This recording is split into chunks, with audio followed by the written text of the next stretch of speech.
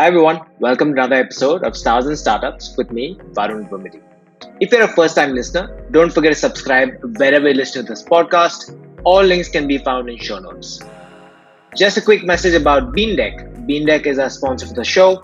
Beandeck is a coffee marketplace where you can discover the best Indian coffees in a single place. Do check out beandeck.com to find your favorite coffee and also sign up for the exclusive Beandeck Rewards program. Okay, about the show. We have Sudarshan Lodha, the co-founder of Strata, on the podcast to discuss his startup, Strata. Strata is a new innovative approach to investing in real estate, one that is data-driven and allows the investor to own a fraction of a highly desirable asset, making the most accessible real estate investment you could make. Super interesting chat. Let's say hi to Sudarshan. It's so cool to have you. I think we met in Chennai back in 2014, where you were just working with startups. And I remember we were bouncing some ideas off because you were already thinking about doing something at that point. A lot has changed. Congratulations on starting up Strata. Chennai is a terrible real estate market, and is that why you had this urge to want to solve for real estate? How did this whole thought come about? What is the genesis of Strata? Chennai is honestly one of the best real estate markets, frankly speaking. Properties in Chennai are very, very expensive, which means obviously the demand is chasing the supply, and hence that's why the prices of the properties are very high. Again, it's also because of the coastline, like how Mumbai is. You cannot grow your city 360 degrees, but only 180 degrees, as a matter of fact. So that's there, but a good market, Chennai at least, especially from an industrial and a warehousing point of view, because of the port, the kind of industrial activity which is there. I mean, we are the Detroit of India with all the automotive companies, etc., being there. So it's a great market, but frankly speaking, the bigger opportunity which we saw more than anything else is when properties are expensive, it is unaffordable. Yeah. Right. But that doesn't mean that the properties don't have value and they will not continuously keep growing. Because again, like I said, especially from a Chennai market where your sea is eaten up half of the growth plan for you, and you have only the other side to grow. That means the demand for people closer to the sea is going to be very, very high as you move forward, no matter what, right? So, and from that point of view, we knew opportunities there, but they are unaffordable. Can we solve that issue? Is what our core idea was when we started Strata. When I meet a lot of young people, say, let's call them in the early to middle income segment, they all have, because their parents have had the dream of owning property, home, living in their own home and things like that. Because a lot of them never moved from where they lived, right? So if I'm from Chennai, I don't leave Chennai. It has never been, there's never been a thought, but of course with employment, education, there's some amount of migration because of jobs, and they find new homes, so to speak. But real estate is extremely unaffordable, like you just mentioned. So for somebody to save or put aside a crore and a half to buy a home loan companies are laughing their way to the bank, and they are the bank.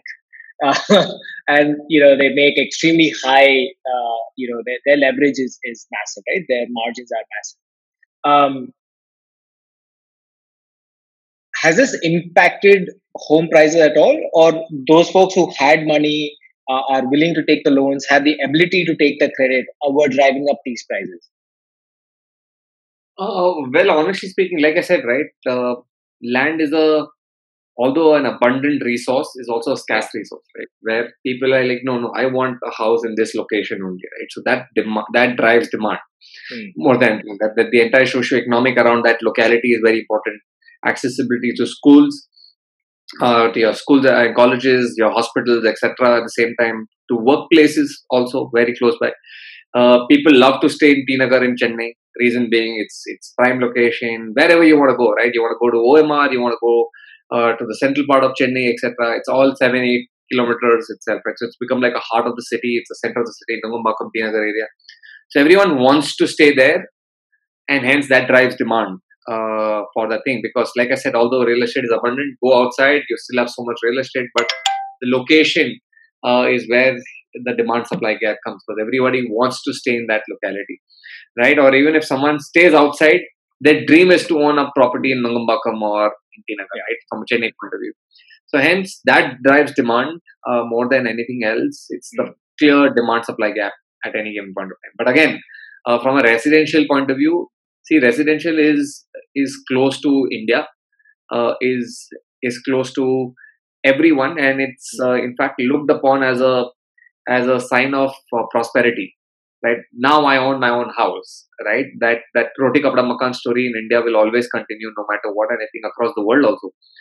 That will always go on, right? So owning a house is aspirational to people, and it is something which everyone wants to do it. And today, with the kind of lending rates which are available, it ideally makes sense for you to just take a loan and service the loan in the form of rents rather than just paying rents to some other landlord, right? So hence that is another blessing which has happened, from a home loan point of view. And again, during pandemic, etc., government has been very, very proactive to ensure the lending rates is even more lucrative for people to take with all the other benefits, etc. The guys who we go after, or the guys who are looking at investing in strata for that matter, are people who own their houses, right? Who own their houses, who have more surplus funds. They obviously want to park money back into real estate. Arguably, real estate is the largest asset class of India. I mean, for all practical purposes, real estate might be 70% on an average of one's portfolio, for that matter, right? Like you have invested in stock, mutual funds, government securities, gold, etc. Real estate would still be 50-60% of your net worth.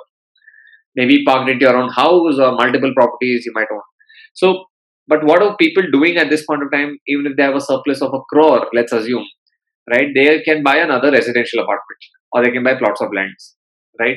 Today, residential is giving you like 1 to 2% rental returns. Maybe if you have a great deal, maybe 3% at the max. But the worst come worst, office market property would give you about 7 to 8% return, right? So clearly, this is a big 3 times, 4 times more what you can generate for yourself if you invest in commercial. Now, again, the point people are not investing in commercial is because of unaffordability, right? The kind of prices you're talking about is so high that it becomes inaccessible for a lot of people. Aspirational, again, first it's the theory, right? That first I want this, then I want this, then I want this, right? So people want, yes, I want a house, I bought a house, I want a car, I bought a luxury car for myself. Now I want to own a commercial property which would give me a good rental income regularly, which would take care of my household expenses or whatever it is for that matter, right? And there is a clear appreciation in property also, which is happening proactively from an investment point of view. So hence this is there. But again, like I said, for 1 crore today in any markets, whether it's Bangalore, Mumbai, Chennai, you can't get anything, right? You might get a shop with a grade B or a grade C tenant, or some restaurant, the restaurant industry with mortality rates being the highest in close to about 70 to 80% every year. So there's no surety of regular income again. And hence, from that point of view, we felt that if we can solve the whole grade A opportunity and give investors the most premium tech parks, premium warehouses, retail outlets, etc., which are upwards of 5, 10, 20 crores, make it affordable, make it accessible to these people who are today parking money into low rental yielding product. And only the ultra HNIs are the ones who are making such opportunities, is what we are. So we are the face of retail investors bidding against an ultra HNI or bidding against an institutional investor for the same kind of an asset which we would want to own. So that is what, as Strata we're doing, so that they can start making more money out of their money and, make better investment decisions from a real estate point of view. You're saying that then the allocation for real estate is separate, right? Versus an equity, etc. So it's basically, if you had a portfolio, you would just allocate some aspect of it to real estate, and that's where Strata plays a role. If you want to diversify, right?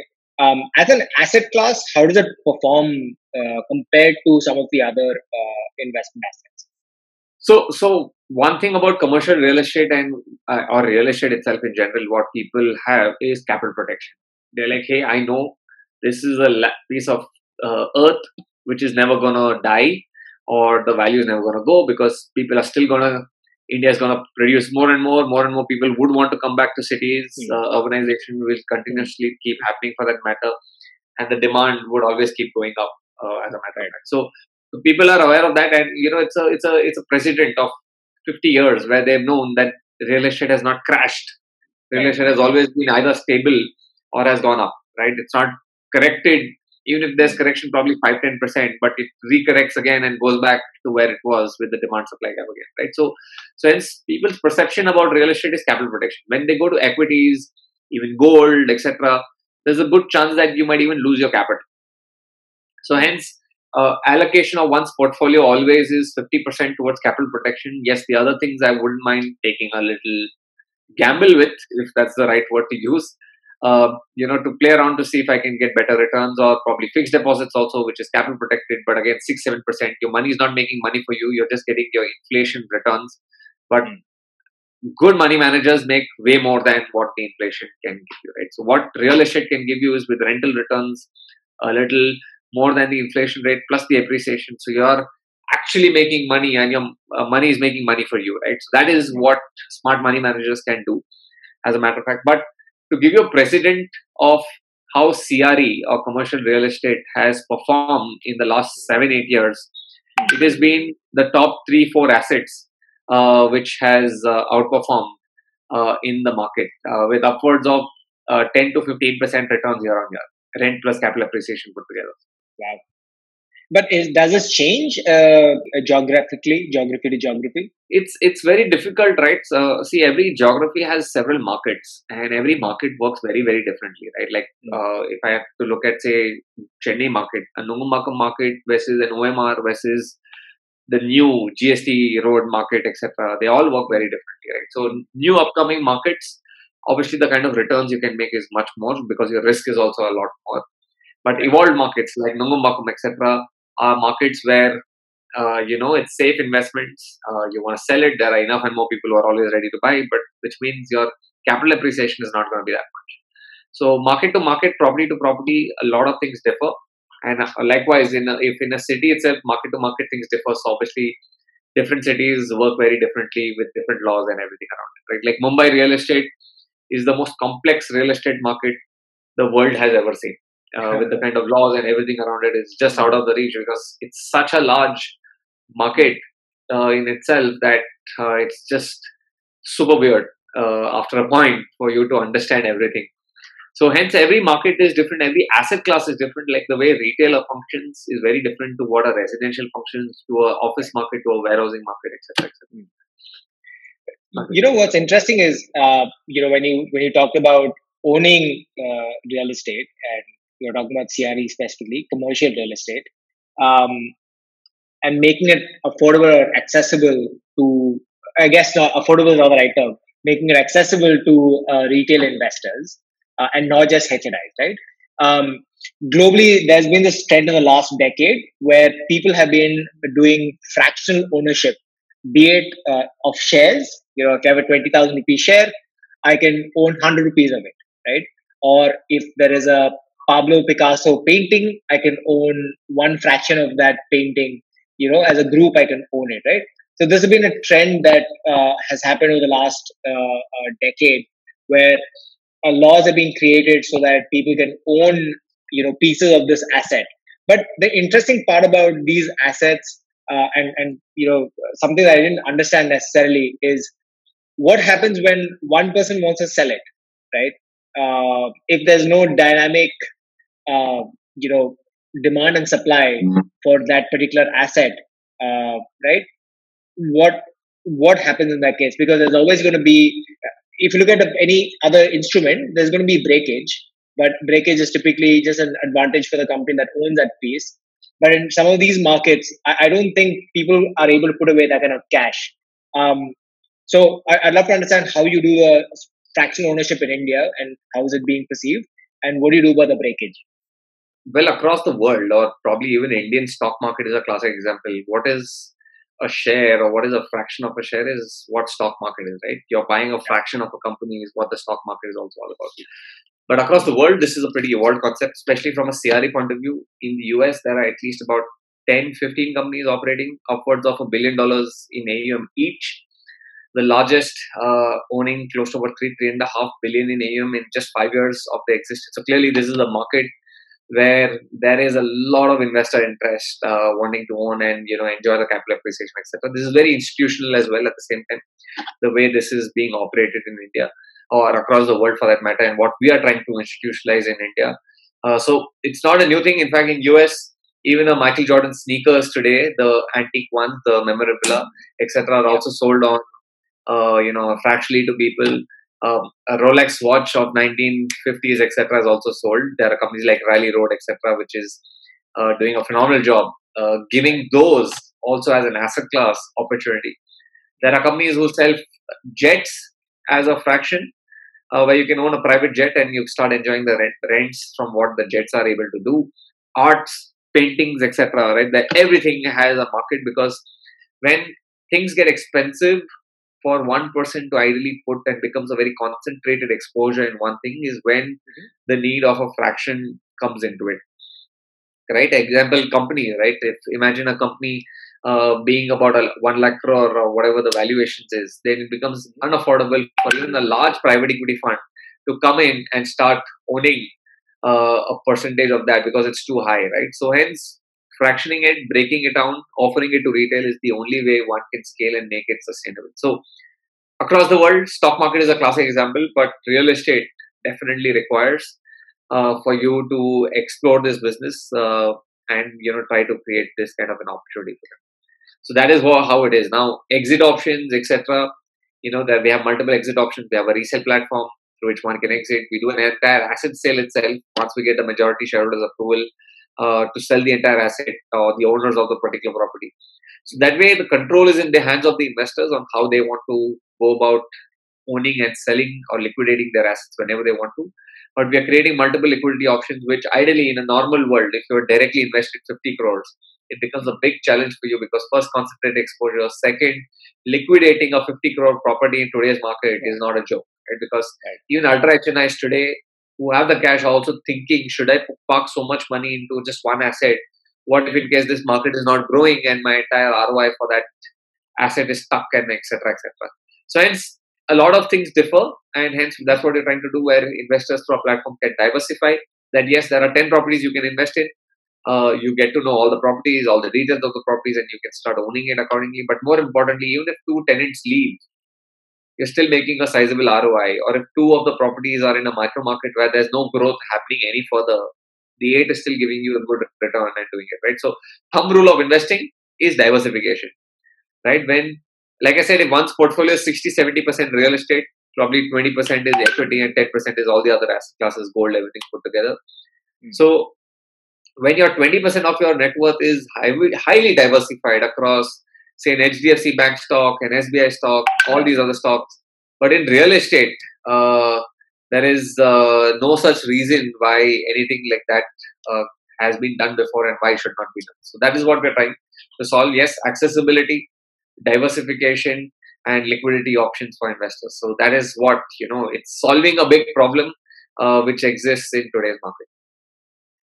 In today's market, and especially in this world, data has become kind of pivotal in making some of these decisions as well, right?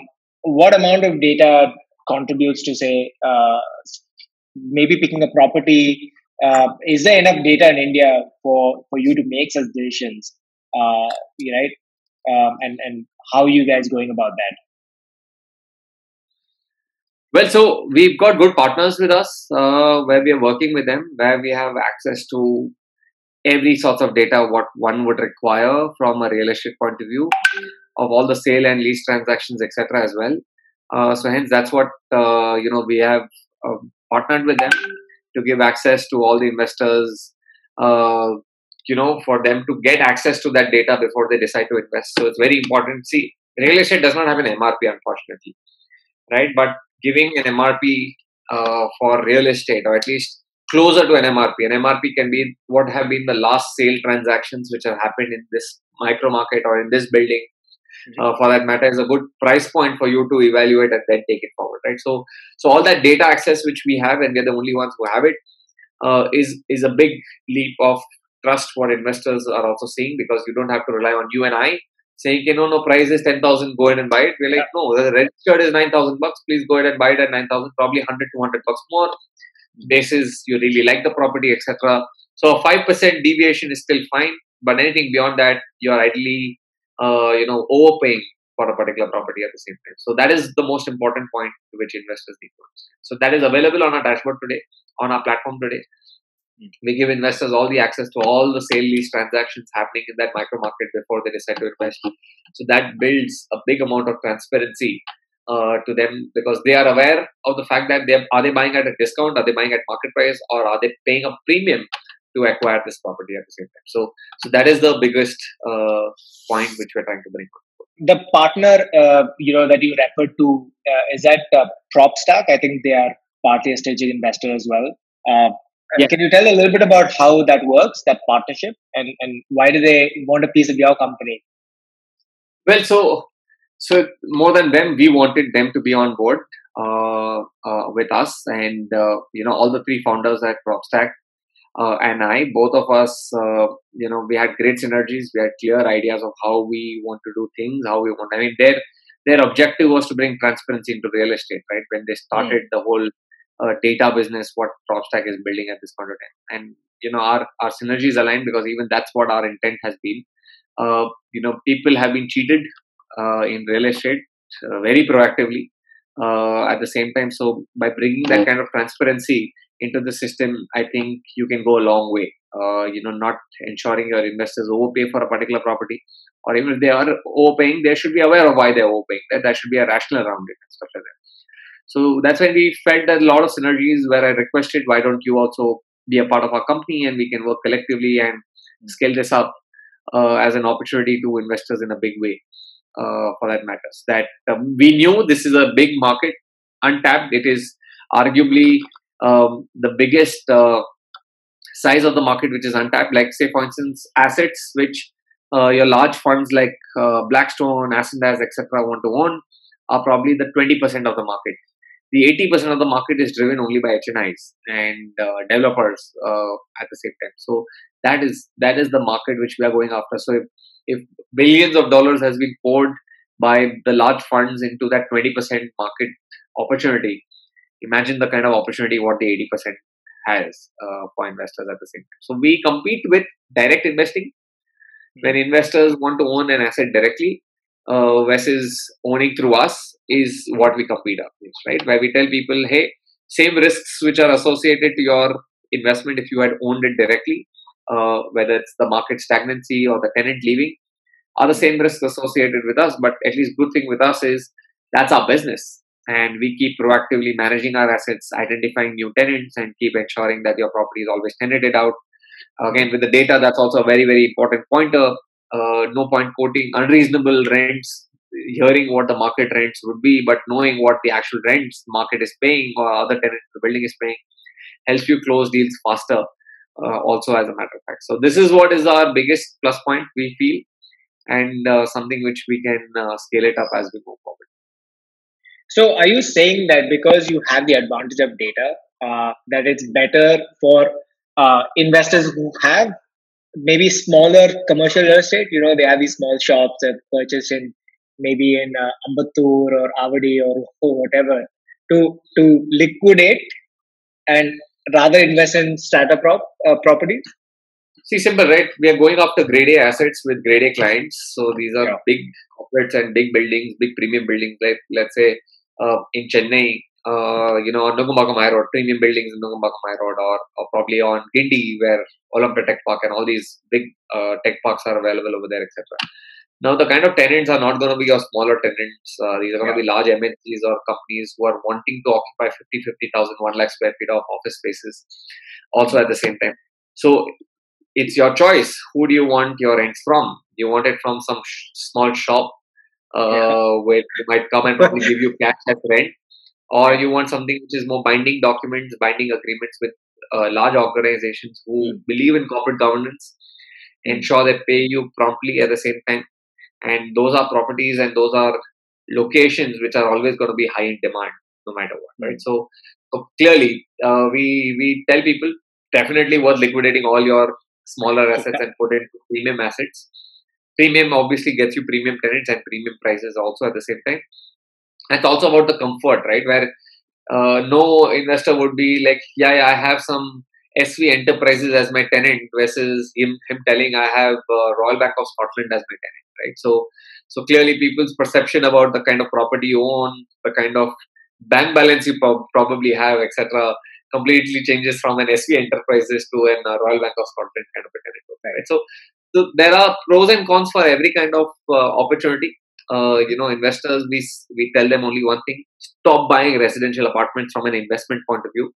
Right. It is just pouring money into down the drain, more or less, because appreciation is not happening in residential anymore. It's an end use market. It's no longer an investor market. There was a time where residential used to give those phenomenal returns. It's no longer that opportunity for now. So hence, yeah, that's clearly why we feel we have a bigger opportunity.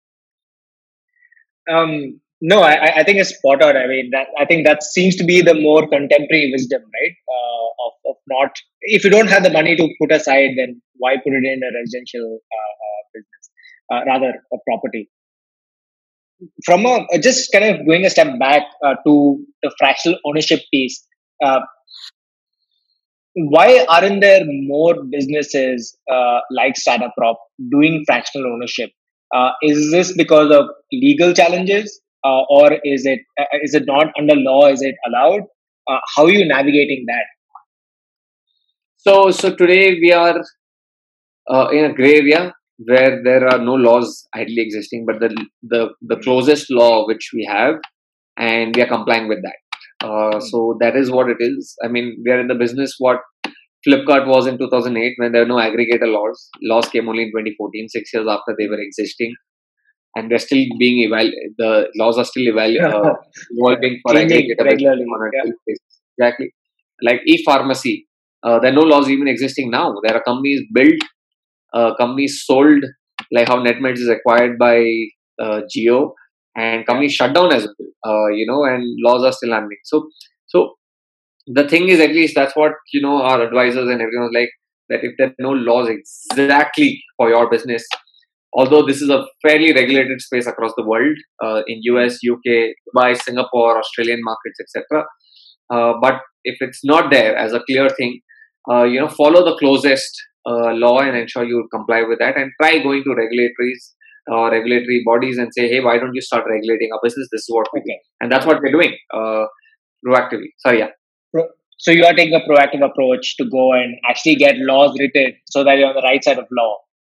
Wouldn't this mean you're inviting competition as well, because you're making it a free for all in a way, because you've done the hard work, and which is what happened with Uber and all these guys as well, right? Because they lobbied, they got all the things sorted out, and of course, Uber was already a behemoth, so it's very hard to compete. But in a space like real estate, every second guy you probably know is a broker of some sort, and you're like, hey, I can go and do this. Right? So the business looks easy, Varun. It's not as easy as it looks. People like, property lena hai, you have to sell it to 100 investors and do it. That's the 1% of the business which we do. 99% is managing the asset, bringing a lot of technology at the same time, continuously managing your asset with respect to lease management, tenant relationships, etc. Looks easy for people, but it is not. And there are 100 investors, 100 people think differently.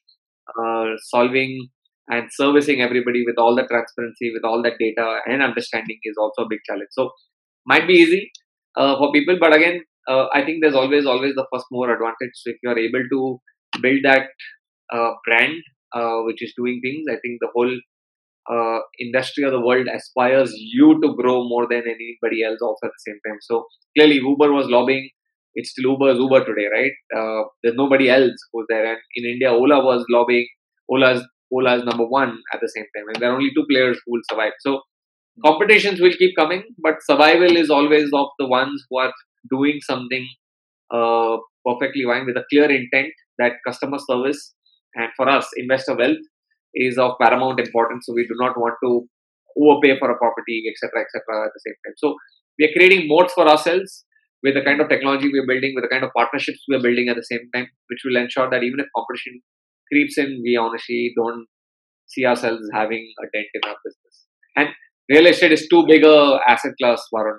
I mean, Even if an you own a small piece.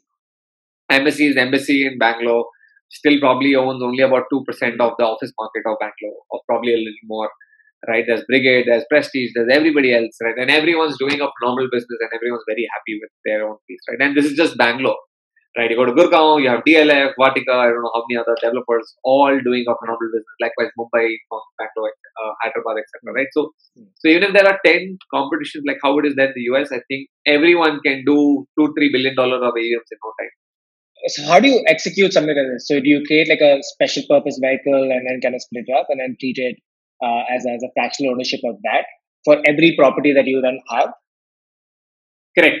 So we follow the institutional way of doing. So large private equity funds, everybody floats SPVs to acquire properties at the same time. So we just tell our people, instead of going and putting money in a private equity fund, we are directly getting you ownership in the asset holding company, which is going to eventually own the asset. So that is what we do. We float SPVs for every properties, and investors own the SPVs. So it basically limits the risk to that property, and it's not as complicated as it probably sounds. Interesting, you said you're looking at creating wealth, right, than anything else for your investors. Now, if you look at a typical real estate deal, the reason why an investor puts that money in there is for two reasons, right? One, you can show that as say home loan amount, in your tax forms. You could do long-term capital gains. You can take that money and then put into a new property and then pay stamp duty in another place, and then again there's a lot of these rules in which you can increase your wealth by doing these transactions, right? But in an SPV scenario, you wouldn't get all those benefits, right? Is there sufficient reason to take the trade-off? Well, see, I mean, you don't get best of both the worlds at any point of time. So you might as well get an opportunity to first win. But yes, we are building different opportunities right now where we're working with few NBFCs and banks to create a loan product around it so that investors can start leveraging this as well and start generating better returns. Again, so everything cannot be done on day one. We build products basis what the thing is, and even for any banker or any NBFC, they should feel that there is size to this opportunity rather than just 1-2 deals. You've done it great, but I can't build a product just for those 1-2 deals, right? So it takes time, and these are large organizations, institutions who are not as agile and nimble as how a startup would be, and that's when we eat up their business, right? Otherwise, they could have been where they are, eaten us up, overnight, as a matter of fact. So there are all these perks which are there in things. We are building it slow and steadily, and there will be opportunities which investors can make. But to that point is I think specifically just leveraging any capital gains that you make in a typical real estate deal. As far as I have not sold any property, so I don't have too much of knowledge. But as I understand is that if you invest whatever proceeds of that property into a new property, you would not have to pay capital gains. Well, Varun, that's only for residential. That's not for commercial anyway. So then the trade-off is not then commercial and will happen in other scenarios, what you're saying. Correct. Okay. Or if it's a piece of land. Right. Exactly. So commercial, you can't take those benefits anyway. Understood. What's the future here? What's your target for hitting? The reason why Mayfield and Saif Partners have kind of invested in you. What is the big vision you sold to them? So honestly, the idea is to be $1 billion AUM company in the next 3 to 4 years itself, and it is easily doable. It's not that it's not. That's when we're building the tech and building a team now for the future. Today we are managing only about 196 crores in AUM at this point of time, very close to 200 crores. But we're very confident that by March we'll be at 500 crores itself, or 12 months from today we'll be sitting at 1,000 crores in AUM. So that's what we're doing. We're codifying the entire learnings into tech processes so that we can scale up across different cities. Today we are only in Bangalore. We want to scale up across different cities, one after the other. Codify, keep learning from those experiences and keep scaling up. So yes, 6,000, 7,000 crore AUM in the next 5 years is what our vision is. That's pretty massive, man. I know you're a lawyer by training, and we went to the same college for BCom. You've obviously done better in life than I have, being a lawyer. Is your co-founder Priyanka also a lawyer? And what's the partnership like? So, like I said, right. So she's the finance person. She's the actual numbers lady. I do the structuring piece, the legality check, etc. I think it's very, very important, especially if you're coming from a real estate point of view, to verify small things. People miss out, and it's very important for you to check all those things. So that's when I come in. Priyanka is the number lady. She knows the evaluation of every opportunity on how to go about it. Is it the right price at which we're buying, etc. So she understands those parameters. So hence, the partnership was great. I also come from a little warehousing background as a part of family business. So I understand warehousing sector clearly, or how good it is, and how good from a long-term stability and regular rental income. Nothing beats the warehousing business also at the same time. So that is where I came. She came. We felt there's a clear synergies where both of us can work together and drive the business proactively. Although a lot of things have changed. We built teams who are doing proactively a lot of things, and she's handling the entire operation. Then I'm leading business currently. Fantastic. What's your team looking like? Are you looking to hire people, to get your $1 billion AUM? Well, see, we would need team, but I think there's a lot of things what technology can solve for, where you don't need human intervention beyond a point. So we don't see ourselves being a team like the large organizations, 100, 500, 1,000 people kind of an organization. Yeah. I think we can leverage good amount of technology, which we've already started building. Like I said, for the future, we are a team of 30 right now. We might probably be a team of another 30, 40 at the max, pan India, to manage our $1 billion in AUM. So it's not a business which, if you effectively build technology, you don't need to build armies, and that's what technology can help you save those costs. Cool, man. If you're hiring, I'll leave the careers email with our podcast. But Sudarshan, great to see the success of Strata. I know it's you're coming up with your new property in a couple of weeks now. Is that already pre-booked, or it's yet to go live? No. So there's nothing called as pre-booking or whatever. We go live so that investors can make the most of the deal. But yes, now that investors have understood what we do, they've been getting their rents on a month-on-month basis.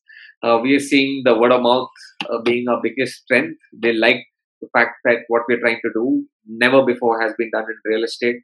As a matter of fact, so that's when that is biggest success stories, when your investors become your brand ambassadors for yourself, and that's when you keep growing up bigger and bigger.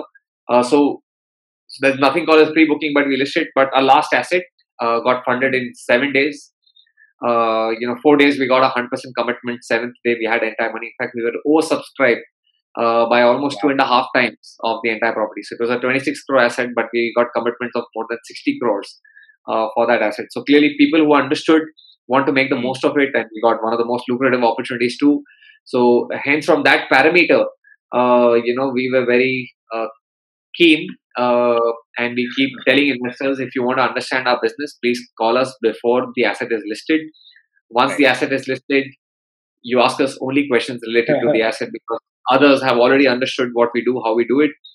We have 600 investors today who have invested on our platform, so they know, and their friends know what we do, how we do it, because they have probably shown them, etc., etc. And any asset, if it's a 50 crore asset, at the max we'll be requiring like 125, 140 investors. So clearly the supply would be less, the demand is more. So people make decisions faster is what I request people to do. What's your business model here typically? It's just a cut, you get a couple of percentage points over? So our business is very clear. We just charge a percentage of management fee every year, and then we take a performance fee. If you make an appreciation alone of properties year on year at 8% hurdle rate, imagine you invested 1 crore, you're exiting at 1 crore 50 lakhs. Only appreciation, not the rentals. From a compounding point of view, you should make about 1 crore 45 or 46 lakh odd. So for that 4 or 5 lakhs which you made over and above that, we take a 20% of that, so which is about $80,000 and something. So clearly, until you don't make money, we don't make money. That is the clear idea. This is the biggest shift which we are bringing on, Varun, especially when you look at private equity funds and several other companies. The way they operate is they charge you 20% at any returns you make over and above 8%. Wow. That is including rent. So clearly, these guys are ripping you off and charging you those high fees. Again, clearly that's the business model which you're buying into. But we felt that when it's your money, your risk, everything, how can I take the rewards if I'm not able to generate returns for you? You pretty much brought in the VC thought process, right? This sounds like a syndicate to me, right? Where not only you're taking a bunch of investors into a deal, but exactly the same way the deal happens, the payback also works in a similar way. This sounds like an angelless syndicate in real estate. More or less. That's what we're building. Fantastic. Hey, Sudarshan, congrats on the success. Thanks for coming on the program. Pleasure. Thank you so much. Okay, and that brings us to the end of this episode of Stars and Startups. Don't forget to subscribe to the show wherever you're listening to it. And please share the podcast with your friends and whoever you think may enjoy Stars and Startups and listening to the doers from the Indian startup ecosystem. I would really appreciate it if you could leave a feedback if you're listening to this on iTunes. And of course, if you're listening to any other channel, do comment, like, share, and subscribe. Okay, I will see you on the next episode.